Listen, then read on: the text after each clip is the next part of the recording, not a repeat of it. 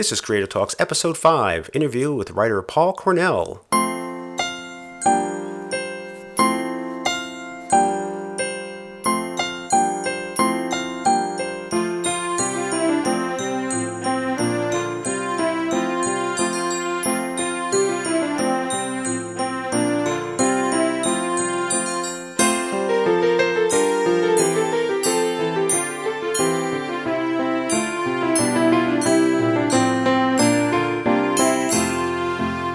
Hello, I'm Christopher Calloway, your host for Creator Talks, and this week we have a special Christmas treat. We're just a few days away from the holidays, and for this episode we have an interview with writer Paul Cornell. He is a novelist, a screenwriter, and comic book writer. Paul has written such television shows as Robin Hood, Primeval, Coronation Street. He's written for Doctor Who magazine. He's written for the Judge Dredd magazine. Paul has also written novels for the Supernatural crime series, including The Severed Street, London Falling, and Who Killed Sherlock Holmes. Beyond the magazine, Paul has also written for Doctor Who several novels, including Time Worm Revelation and Human Nature. When Doctor Who returned to the airwaves in 2005, he wrote the episode starring Christopher Eccleston, Father's Day, and he also wrote 2 episodes starring David Tennant as the Doctor in 2007, Human Nature and Family of Blood. Now, Paul and I don't get into those particular episodes because Paul doesn't like to get nostalgic about the past, particularly his own work in the past. But we do talk about Doctor Who from days gone by, and we do talk about his new Doctor Who adaptation for Titan Comics, The Third Doctor. It's a 4-part miniseries that he's currently writing. We talk about that, his upcoming work in 2017 for Dynamite Comics on Vampirella. We also talk about his original novella, The Lost Child of Lichford, and Christmas music. Now, my interview with Paul began early one morning in December in the pre-dawn hours. It was still dark out, and I'm based on the East Coast. It was about 6 a.m., and it's about 11 a.m. Paul's time. He's based over in London, and he had accidentally double-booked interviews, so he was interviewing with someone else when we were supposed to begin, and it wrapped up fairly quickly, and Paul was very apologetic. And so we began our interview with Paul Cornell and myself after we finally had a chance to sync up. Where I am at 6:28 in the morning, so it's not even daylight yet. Oh, wow, thank you. Well, with my 4-year-old, I'm usually up at 6:30, but my goodness, thank you so much for doing that. No problem. And, I have a 5-year-old and a 3-month-old, so I'm up anyway. It doesn't really matter. Okay, well, thank you very much. Well, it is an absolute pleasure to get a chance to talk to you, Paul. Thank you.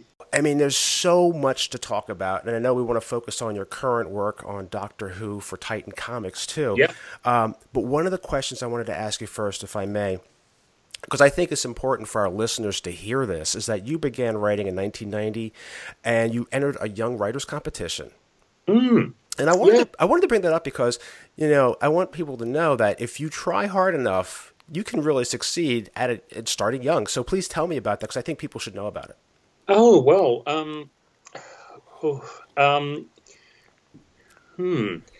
yes, I do think really it's just about work. It's just about putting the hours in. And luck comes, I think it was both Picasso and a golfer have said similar things, that luck comes to you when you're working. And I entered the BBC Young Talent Contest and had my first short play put on BBC Two I'll take your word for it, it was 1990, certainly the early 90s. It had Rita Wolf and Pete Postlethwaite in it, so I was really very lucky. And then it took me another 8 years to have another television thing on. But at the same time, I was very swiftly after that, I started working on both the Doctor Who comics under John Freeman and on the New Adventures line under Peter Darvill Evans, both a product of the fact that I'd been, I pitched to Peter, and I knew John socially and I kept badgering him about writing the comic strip. So, I think my advice to young writers is always the same, that it's your job to seek out harsh critique of your work and change as a result of it. And honestly, that's the whole game. So, I am a great believer in putting in all those hours of bad stuff. You've got to write lots and lots of bad pages before you start to write the good stuff. And that's true of everybody from Stephen King to the Beatles. Stephen King has a wonderful section in his book called On Writing, which is largely autobiographical, but has some of the best advice about writing in it I've ever seen. Where, you just follow him as he's starting out, filling spikes on the walls of his workshop with rejection letter after rejection letter. And when he gets to 5 spikes full of rejection letters, finally an editor comes back with a comment on the bottom. And he includes in the book the letter he sent back to that editor, which he'd written many, many drafts of before he sent it, which is a masterpiece of, thank you very much for that. Please give me more critique. I want some more harsh notes. And that is him recognizing the handhold as he's falling down the side of the cliff and just getting a fingertip on it. And that's what all of us have to do in some way, shape or form, recognize that handhold and put a fingertip on it. And, that's really sums up what I say to young writers. Contests are very good for that because they sort of say, here's the handhold, where are your fingers?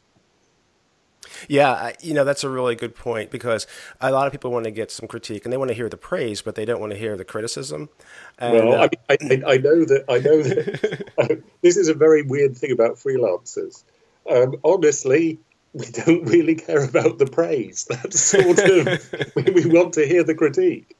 And I think when you meet another writer like that, they're a real writer, Yeah. All the praise doesn't really help you get better. It's nice to hear it, but it doesn't help you sharpen the blade and hone your craft at all. Well, exactly, and we don't trust praise.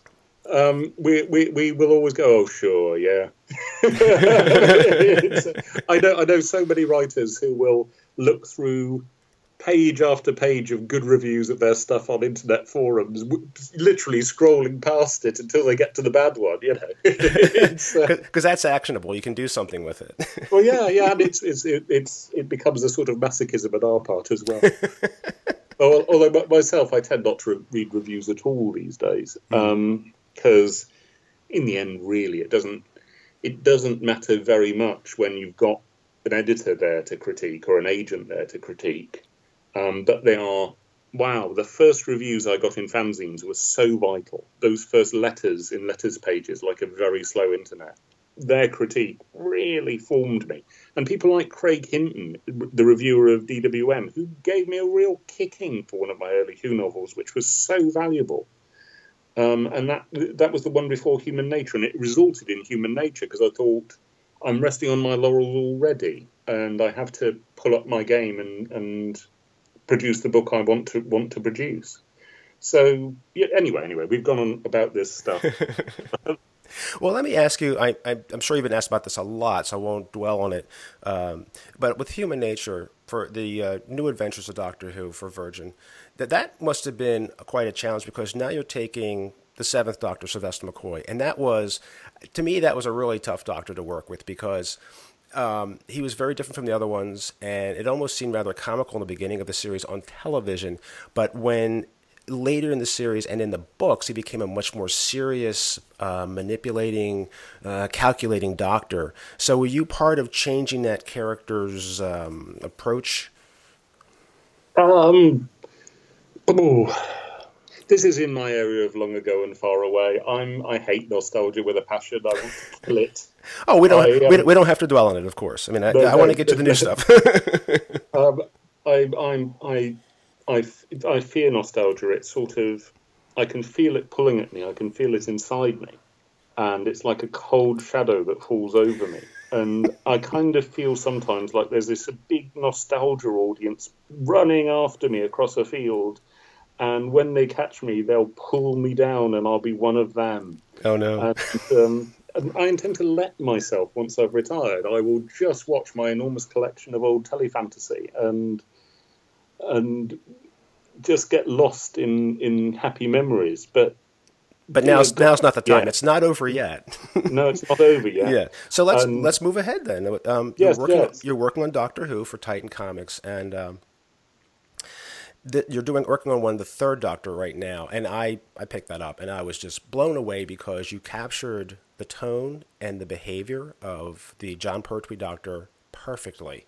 And thank you. That's sort of the I always think when you're writing a licensed property, that's kind of the baseline, getting the voice right. And so also I think an awful lot of Doctor Who writers and readers could mimic the tone of any particular era just because we've seen it so much, and we kind of have an implicit memory of it. But on this, I'm lucky enough to be partnered with Chris Jones, who has that also in a visual way. So basically, I can say to him, Pertwee rubs the back of his neck in that way of his, and he has the same visual memory, so he can provide it exactly. And I will say to him things like, one of those moments when Roger Delgado looks aside at the Pertwee Doctor in a wry way as two Time Lords sharing confidences that they wouldn't share with lesser races. And again, he just gets it. He knows exactly what that expression is. And there was a really nice review on the Verity podcast just recently where Liz Miles mentioned that she could see where Chris had taken a particular expression of the Delgado Masters from, and it wasn't in character, it was actually in a publicity shot where he seemed to be laughing about something on Claws of Axos. And it was still perfect. Yeah, it was still perfect for the moment he was depicting then. So he's got a really vast visual memory for these guys, and I think his Delgado lives and breathes particularly. So I'm very lucky with him on this. And was that a Doctor you chose to write about, or is that something Titan approached you about writing a third Doctor story? Well, as has now become clear from the cliffhanger of issue 3, that was the idea, the cliffhanger of issue 3. And I could only really do that with the third Doctor because it looks initially like we're doing another Three Doctors thing. Yes. So that was the idea I took to Titan. I said I want to do a third Doctor strip because I want to do that.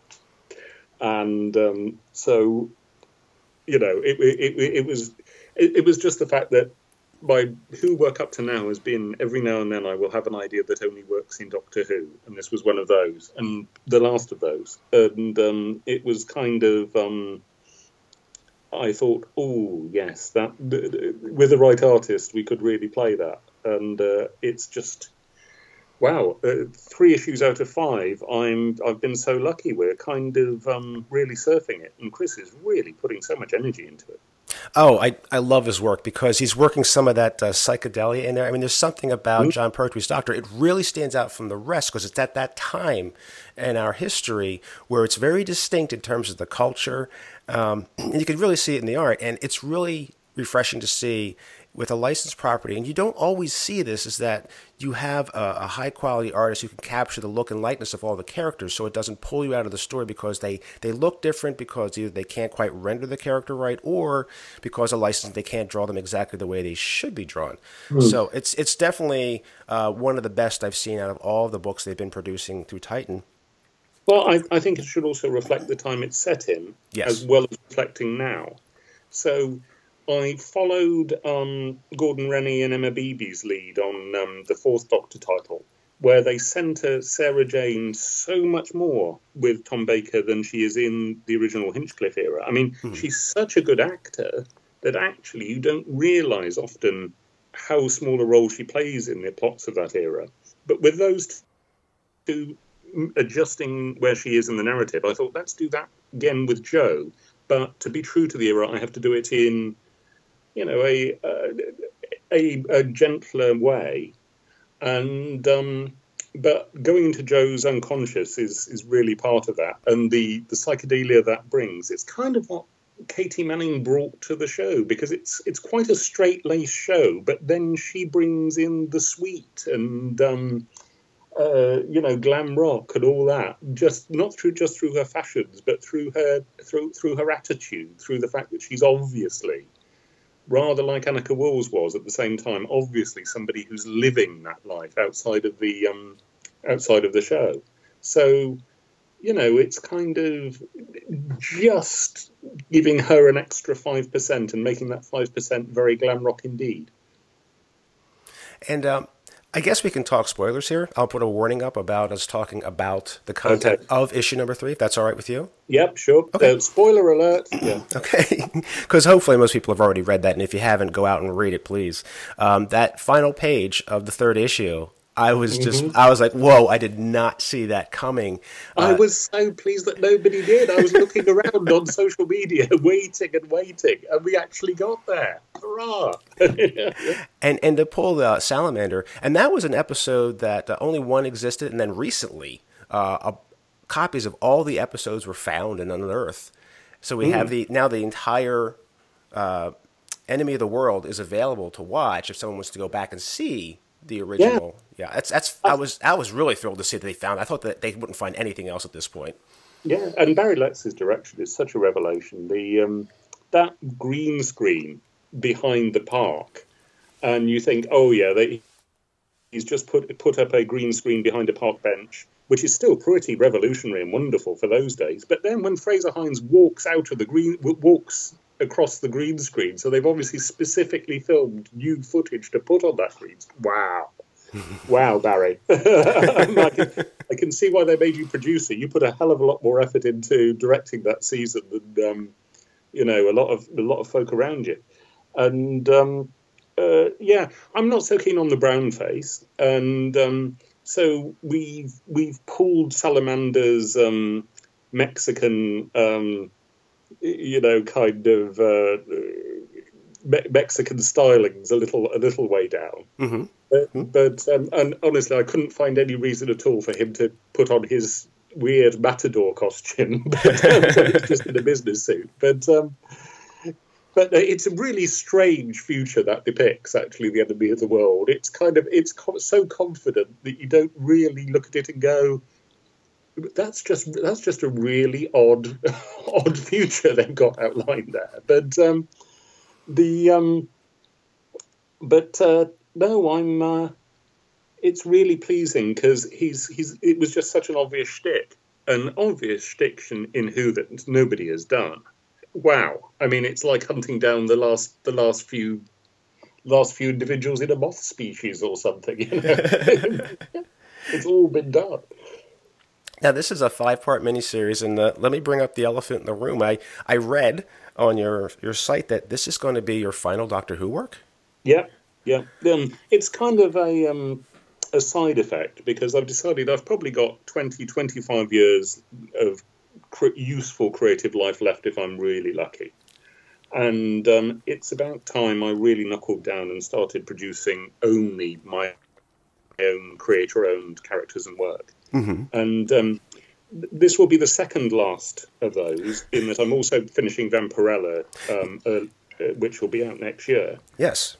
But as a side effect of that, this is my final Who work. And yeah, I've seen fans mocking that, saying, yeah, he's said that before.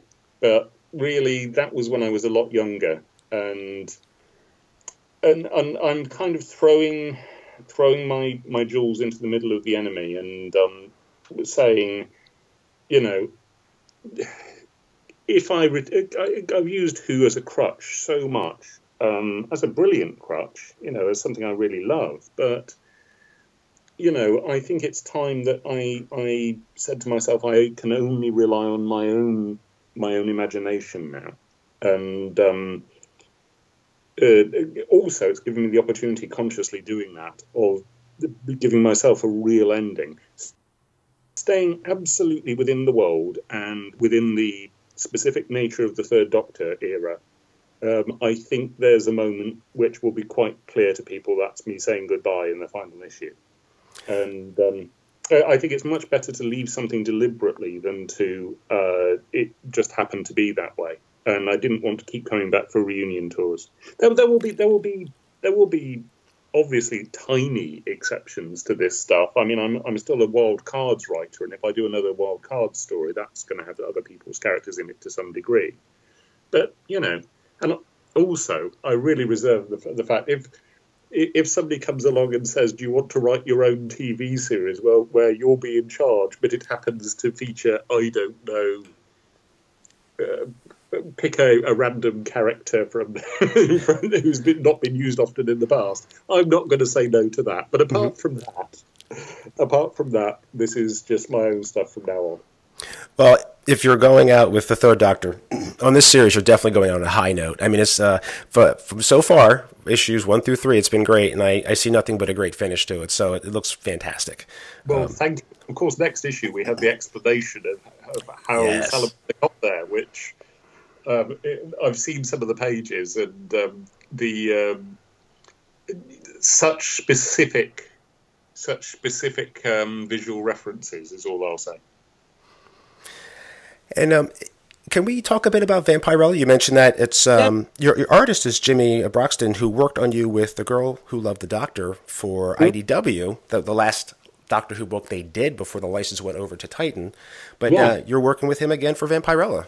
Yeah, he's a brilliant artist, and we did Knight and Squire together, which is still my favourite of my own comics. Okay. And he's just got this amazingly adaptable style. So for Vampirella, he's bringing this very 70s influenced, very European kind of, very moody, atmospheric line work with gorgeous colours. And if people have seen Knight and Squire, it's not like that at all. It's that's very bright and shiny, and this is very gothic and mournful and lovely.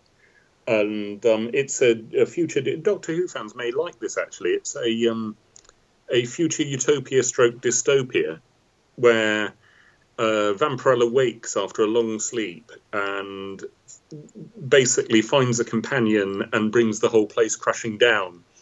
And there is that Doctor Who format of a stranger arrives in town and destroys it. And it's also me channeling my inner Pat Mills. So I think the thing it most resembles is the kind of anger and kind of poppiness and jokiness of those very early Doctor Who weekly comic strips. It brings a lot of 2000 AD. And we've got her in haute couture. Other people have gotten away from the red bathing suit beforehand, so this is not a new invention on our part. And also, what else can I say? It has a cat. Grit the cat. It's got a cat called Grit, who we all like, and was just something that wandered into the strip. And I think perhaps because in this awful future world, Grit provides somebody for characters to cuddle. It's anyway. Jim is drawing the hell out of this. We'll be seeing preview art very, very soon, and I'm delighted. And I don't think I'll give myself a big farewell at the end of this run, because the whole idea is we're developing a world for other creators to then continue. Mm-hmm. So, Vampirella is one of these characters that have been reimagined too often. So I'm saying it's all true. Everything that happened to her happened. We're moving forward and keeping everything on board. Yeah, that caught my eye, because you were saying in an interview that it's not a reboot, and I was like, oh, thank God. There's been so many reboots of characters that you get so tired of a constant reboot, but here you're going to take everything and keep running with it and just move forward with the character in the future. Yeah, and I think that's... Sometimes I think reboots are a bit rude to previous creators, although that's by no means always the case. It isn't necessarily the case here. And sometimes I just think it's so obvious and sometimes easy to reboot. And, I really liked Kate Leith's run, actually, on Vampirella. And so that was immediately before mine. So that's one of the things I'm trying very hard not to reboot. But equally, I'm trying hard not to reboot every version before her. So yeah, I hope people like it. But as I say, my farewell to licensed property is going to be in Third Doctor issue 5. Okay. And are you just doing issue 0 of Vampirella, or will you be doing additional issues? No, I'm doing all of them. Awesome. Okay. That is to say, I'm doing a run. All right. I just mean at the end of it, it would look ridiculous and grandstandy for me to say, well, I'm off, but somebody else will be the writer next issue, Right. Excellent. If you still have some time, I want to talk a bit about your own writing, about your own creations, and you have The Lost Child of Lichford, which just came out, and it's the perfect time to come out because we're nearing the holidays. Christmassy. It's yes. And we've got another one of those coming out next year because Tor went ahead and commissioned 2. These are my 3 very disparate women in a modern-day little Cotswolds town, like where I live, who are brought together to fight the supernatural evil in the form of initially a supermarket chain. And in book 2, I won't say where any threat comes from, but the central initial problem is a small ghost child. The lost child of the title, and Lizzie's insane stress as Christmas approaches. And I'm really enjoying these. And I never normally say things like this, but they're selling like hotcakes. I keep getting amazed emails from Lee Harris, my boss at Tor.com. So I think every now and then you get a review that's surprised that it's a novella, which is, we are in a novella line. They are, designed to be read in an afternoon. And I love that length. It just feels you can write a complete story at speed in that length, And so we're going to keep on with them as novella size. And the same company, Tor.com, are bringing out Chalk, my very personal horror novel, which is about growing up in the 80s and school, in March next year. And that's a project that's the project of my heart. It's one I've been working on for 20 years or so. So I'm just delighted that's finally going to come out. And I think that's my best work all in all, really. And again, there's Who fans, I think, will recognise the situation. Who fans of a certain age, or Who fans of any age, really. It's pretty universal. It's about bullying. And there's even a trip to the Doctor Who exhibition at Longleat House involved. But that's where I am right now. There's also Saucer State, the creator-owned continuation of Saucer Country, coming out from IDW middle of next year, which lets me talk about a female president and with relation to this is the female president who has been abducted by aliens and still doesn't quite know what that means. So, and now has all the powers of the president to investigate that. So that's me again being able to talk about, the modern day. Let me just circle back for a moment about the book. You said it was a talk about, there's some elements about bullying in there, and you also covered that with The Girl Who Loved the Doctor. Is that a topic that's close to you? Is there some experience or something that you really want to address about that issue, which is becoming a bigger problem now with the internet, people bullying even on the internet? Absolutely. Good Lord, yes. It shaped my entire life, honestly. My experience of bullying at school, it was extraordinary, and it's taken me many years to realise, how extreme it was, because I had no context. I see kids at school these days, and I think, wow, they are so gentle to each other, and that's because my own experience was so extraordinary. It's about cycles of abuse. It's about, really, I think, the central issue for all those of us who suffered that abuse, which is to let it make sure it ends with you and not to become an abuser in return. And, at various points in my life, I have failed at that and have been an abuser in return. And So this is a book that doesn't let our hero off from that. That's about, his efforts not to be that and his failures sometimes, and because it's very, very easy for the bullied to become the bully. And I think there have been some accounts of this stuff, which is just a heroic victory over the abuse.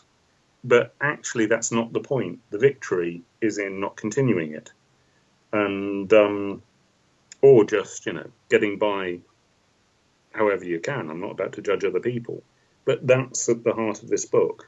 And as I say, it's my best work, and I find myself getting emotional talking about it even now. Wow, interviews as we come up to March are going to be interesting. No, I definitely am looking forward to reading that, and that's going to be a novella size as well. No, that's a full novel. Oh, okay, excellent, good. Tor.com do sometimes publish full novels, but as I say, they've got a monthly ongoing novella line, of which they're not part, Okay, great. No, I definitely want to check that out. Now, The Lost Child of Lichford, that is a novella. And, yes. And that one, you can jump in on that particular one rather than having to go back to The Witches of Lichford that preceded it. So if you wanted to start, you could start there. Yes. I think this is absolutely the case. I didn't really know either way, but I've had some readers do that recently, and they're fine. There's a little bit of previously on buried in the text, and that seems to do fine for most people. I mean, that's the nice thing actually about writing in the modern day world, that there are enough enough signifiers of where you are and who these people are that it's quite easy to get people caught up. And you even have a Christmas soundtrack set up for this, which is something I've seen more and more of writers actually creating like a little soundtrack and putting it out there for people to listen to while they're reading. Well, yes. The Tor.com did this lovely thing of putting up a page full of videos of... Oh, no, sorry, that's Chalk. No, pardon me. No, they put up a page full of videos of the soundtrack to Chalk from 1982. Oh, okay. No, that's an entirely different book. I wish there was, because I just a reader on my blog this morning said I'm an American and I have no idea who these singles are by. Right. But I think the idea of naff Christmas music translates without the details being necessary. Mm-hmm. Yeah, I know. I watched some of those last night because I wasn't familiar. I mean, other than Bob Dylan, Doris Day, I wasn't familiar with the rest of them. And I was like, I've never seen this before. This is fantastic, because I think I've heard all the Christmas music there is to hear, and I do like to hear, the new interpretations of Christmas songs. But this, you brought to us something that I haven't seen before, which is great. What are you looking at? What was that? Oh no, it was on your blog, and there was a link, and what I read, and unless I misinterpreted it, it was a Christmas soundtrack to The Lost Child of Lichford. Oh. And it had Bob Dylan, Doris Day, and some other bands I'd never heard of. Oh, my goodness. Yes, of course. Damn. One of the things about being a writer and also having a young child at the same time is that your memory becomes colander. Oh, yes. Tor.com indeed put up a lovely blog post where I got to talk about all my favourite Christmas music as well, and I can link to that for the poor person on my blog who commented. I'll go and do that immediately we finish this conversation. Poor audience. I'm sorry, audience. It's just me. I'm sorry. I'm doing my best. Oh. Well, that's great. We cleared something up here. All right. I did. You were really helpful. Thank you. Yeah. No, I love Christmas pop music, and you don't get much of it these days, to be honest. It's No. The Christmas single used to be a big thing in Britain, and it really isn't anymore. So yeah, there's lots of stuff. My favourite two Christmas tracks being Bob Dylan doing "Must Be Santa." Oh yes, and Wizards. I wish it could be Christmas every day. I saw that. I was watching last night. That was fantastic. I mean, I'd never heard of them before. Have they done other work? Yeah. Okay. They were part of the original Electric Light Orchestra who left and spun off. Mm. Oh, I did. I learned something now. Great. They're very glam rock indeed. Yes. And Joe Grant would be a fan of Wizard. That's great. Okay, I didn't know that. That's fantastic. I want to check more of that out. So I also read that, and you had your own podcast, and you did your final episode. I'm all about leaving these days. How low I must be going. No, we did quite a few editions of the Cornell Collective, and I'm very proud of the body of material we ended up with. But it was just becoming so stressful. I mean, with my format, which was to basically introduce three people from different fields who probably never met before, it was like hosting a particularly awkward party every 4 weeks, and I was just getting stressed out by it. And I thought, I'm basically doing this for fun, and it's not really that fun anymore. So, I tried a new format, which was very raucous, but it just wasn't me. And I really hope somebody picks up on the other people who I brought in for that format and give them their own podcast. I think Liz Miles and Rachel Stott really should work together in podcast form, just not when I'm around with my eyes on the libel course. Well, yeah, I hear you because I was on a previous podcast and they were all lovely people, but it was kind of putting together a collection of individuals that didn't quite fit. It wasn't very organic, and that can be kind of stressful because you're trying to give everyone equal time, and also you're not trying to. And I listened to the podcast last night. You don't want to offend anyone. You don't like just say something just off the cuff that you don't mean to, but it might come out the wrong way, and then they hear about it, and then oh geez, so you got to be really careful what you say. Yeah, and I have this sense of collective responsibility even about Doctor Who still. Like I will only talk about classic Who at conventions on panels and things like that. Because if I'm on a modern Who panel, I've discovered somebody will always say something ridiculous about Stephen Moffat. And he was my best man. I'm just not going to sit there for that. Well, that puts you in an awkward position too. Yeah, exactly. And that means that I can either be a party pooper or actually oppress somebody's free speech. And because they've got a perfect right to say stupid things about Stephen Moffat, it's just I don't want to be in the room when they do, Mm-hmm.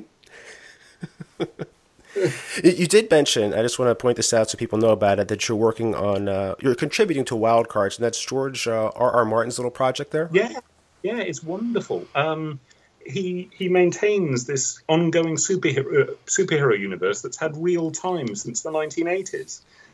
So we've got characters who've aged, and it's just got this lovely sense of continuity. And he brings in new writers, and so I'm still part of the Wildcards Collective, and that's really good fun. He's a good editor. He's really precise, and of course, the awful thing is every time we announce anything to do with Wildcards, you get a bunch of fans of his other work popping up and saying, "Where's the new book?"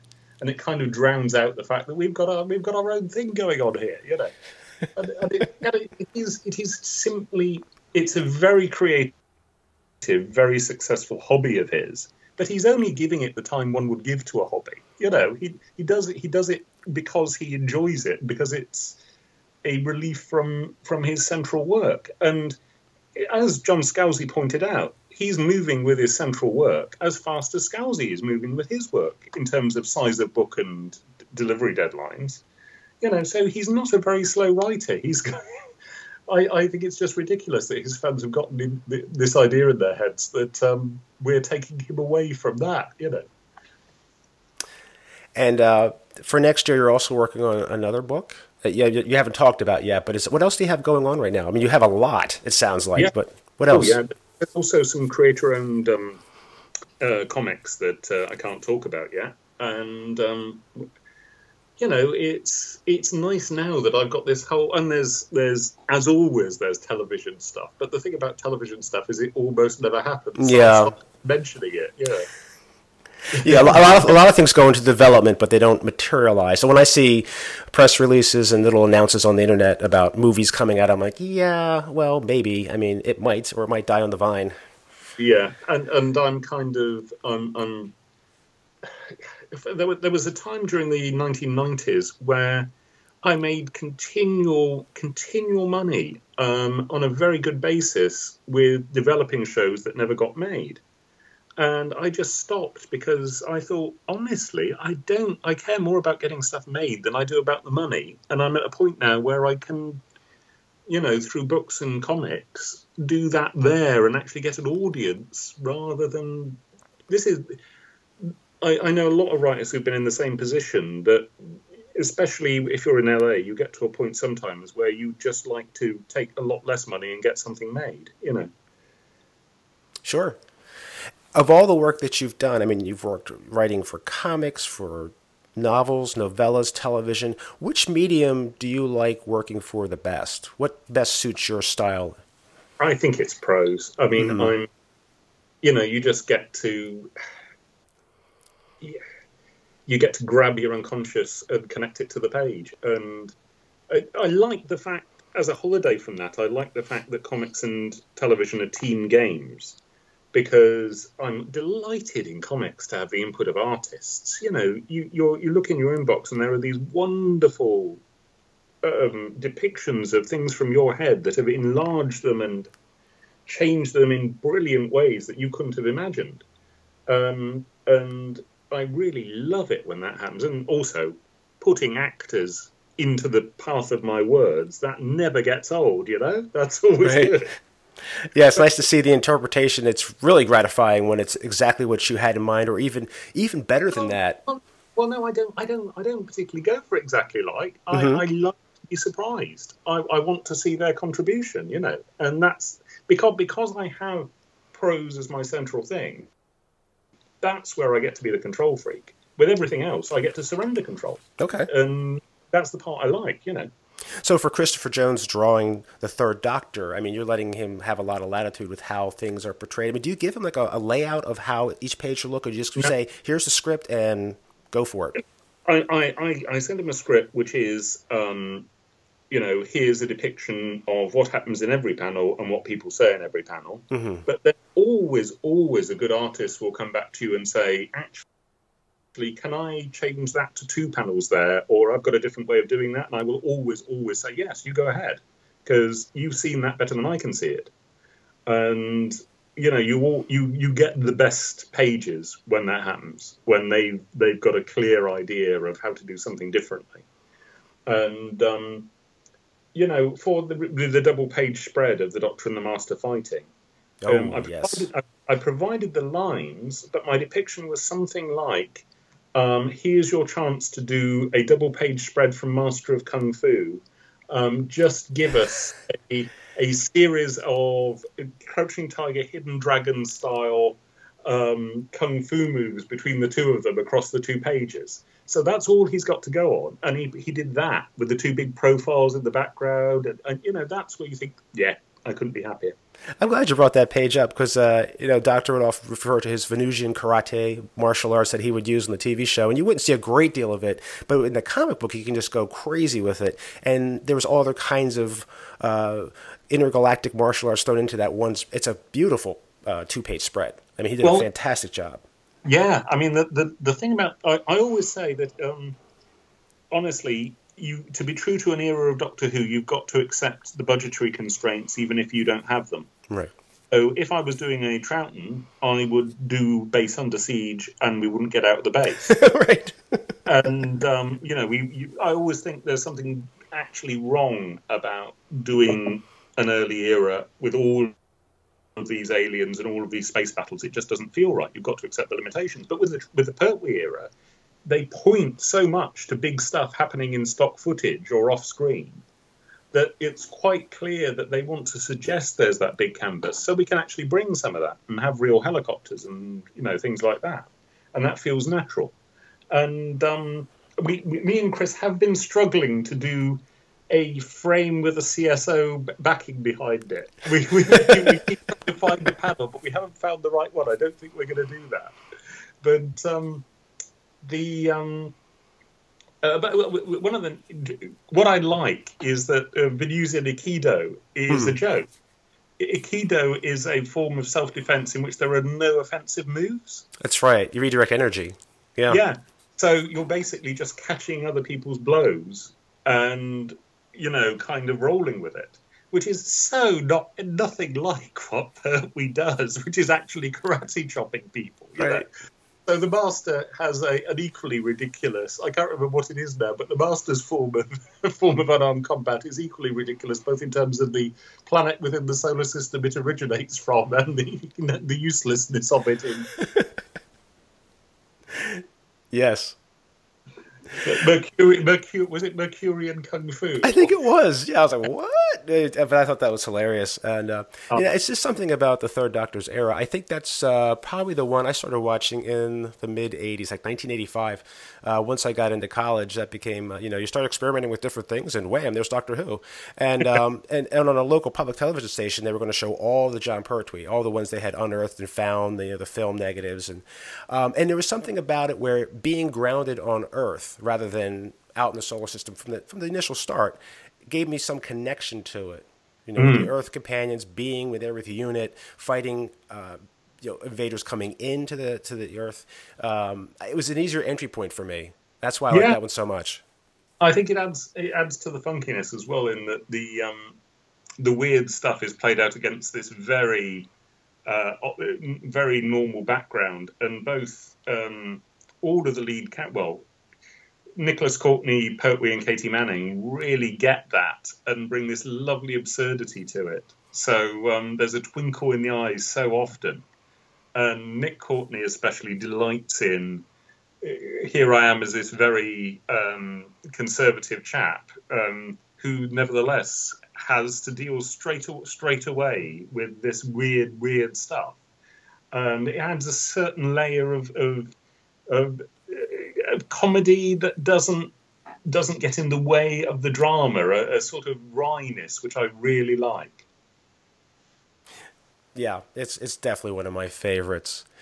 Well, Paul, you've been great. I don't want to take up too much more of your time, but is there anything else you want to share with the audience that they should look for? No, I think we've covered everything. Thank you so Excellent. much. Thanks. I'm sorry I was late. Thank you. No, not a problem at all, Paul. Thank you so much, and I wish you the best of luck. And I'll be reading. Thank you. And thus concludes my interview with Mr. Paul Cornell. It was a real pleasure to talk to him, and I'm so happy I was able to bring you this interview for the holidays. I look forward to reading the rest of the Doctor Who series he's working on, The Third Doctor, and also his work coming up for Dynamite Vampirella. I hope you enjoyed the episode. Please rate and review on iTunes this podcast, Creator Talks. It's also available on Google Play. If you'd like to share some feedback with me, you can reach me through both Facebook and Twitter at Creator Talks Pod. That's at Creator Talks Pod. And please visit my website, creatortalks.com. There I'll have show notes, an archive of past interviews, and even some video interviews. So please check those out. Thank you for joining me so much. I know you have a lot of podcasts to choose from, and I thank you for choosing this one. Happy holidays.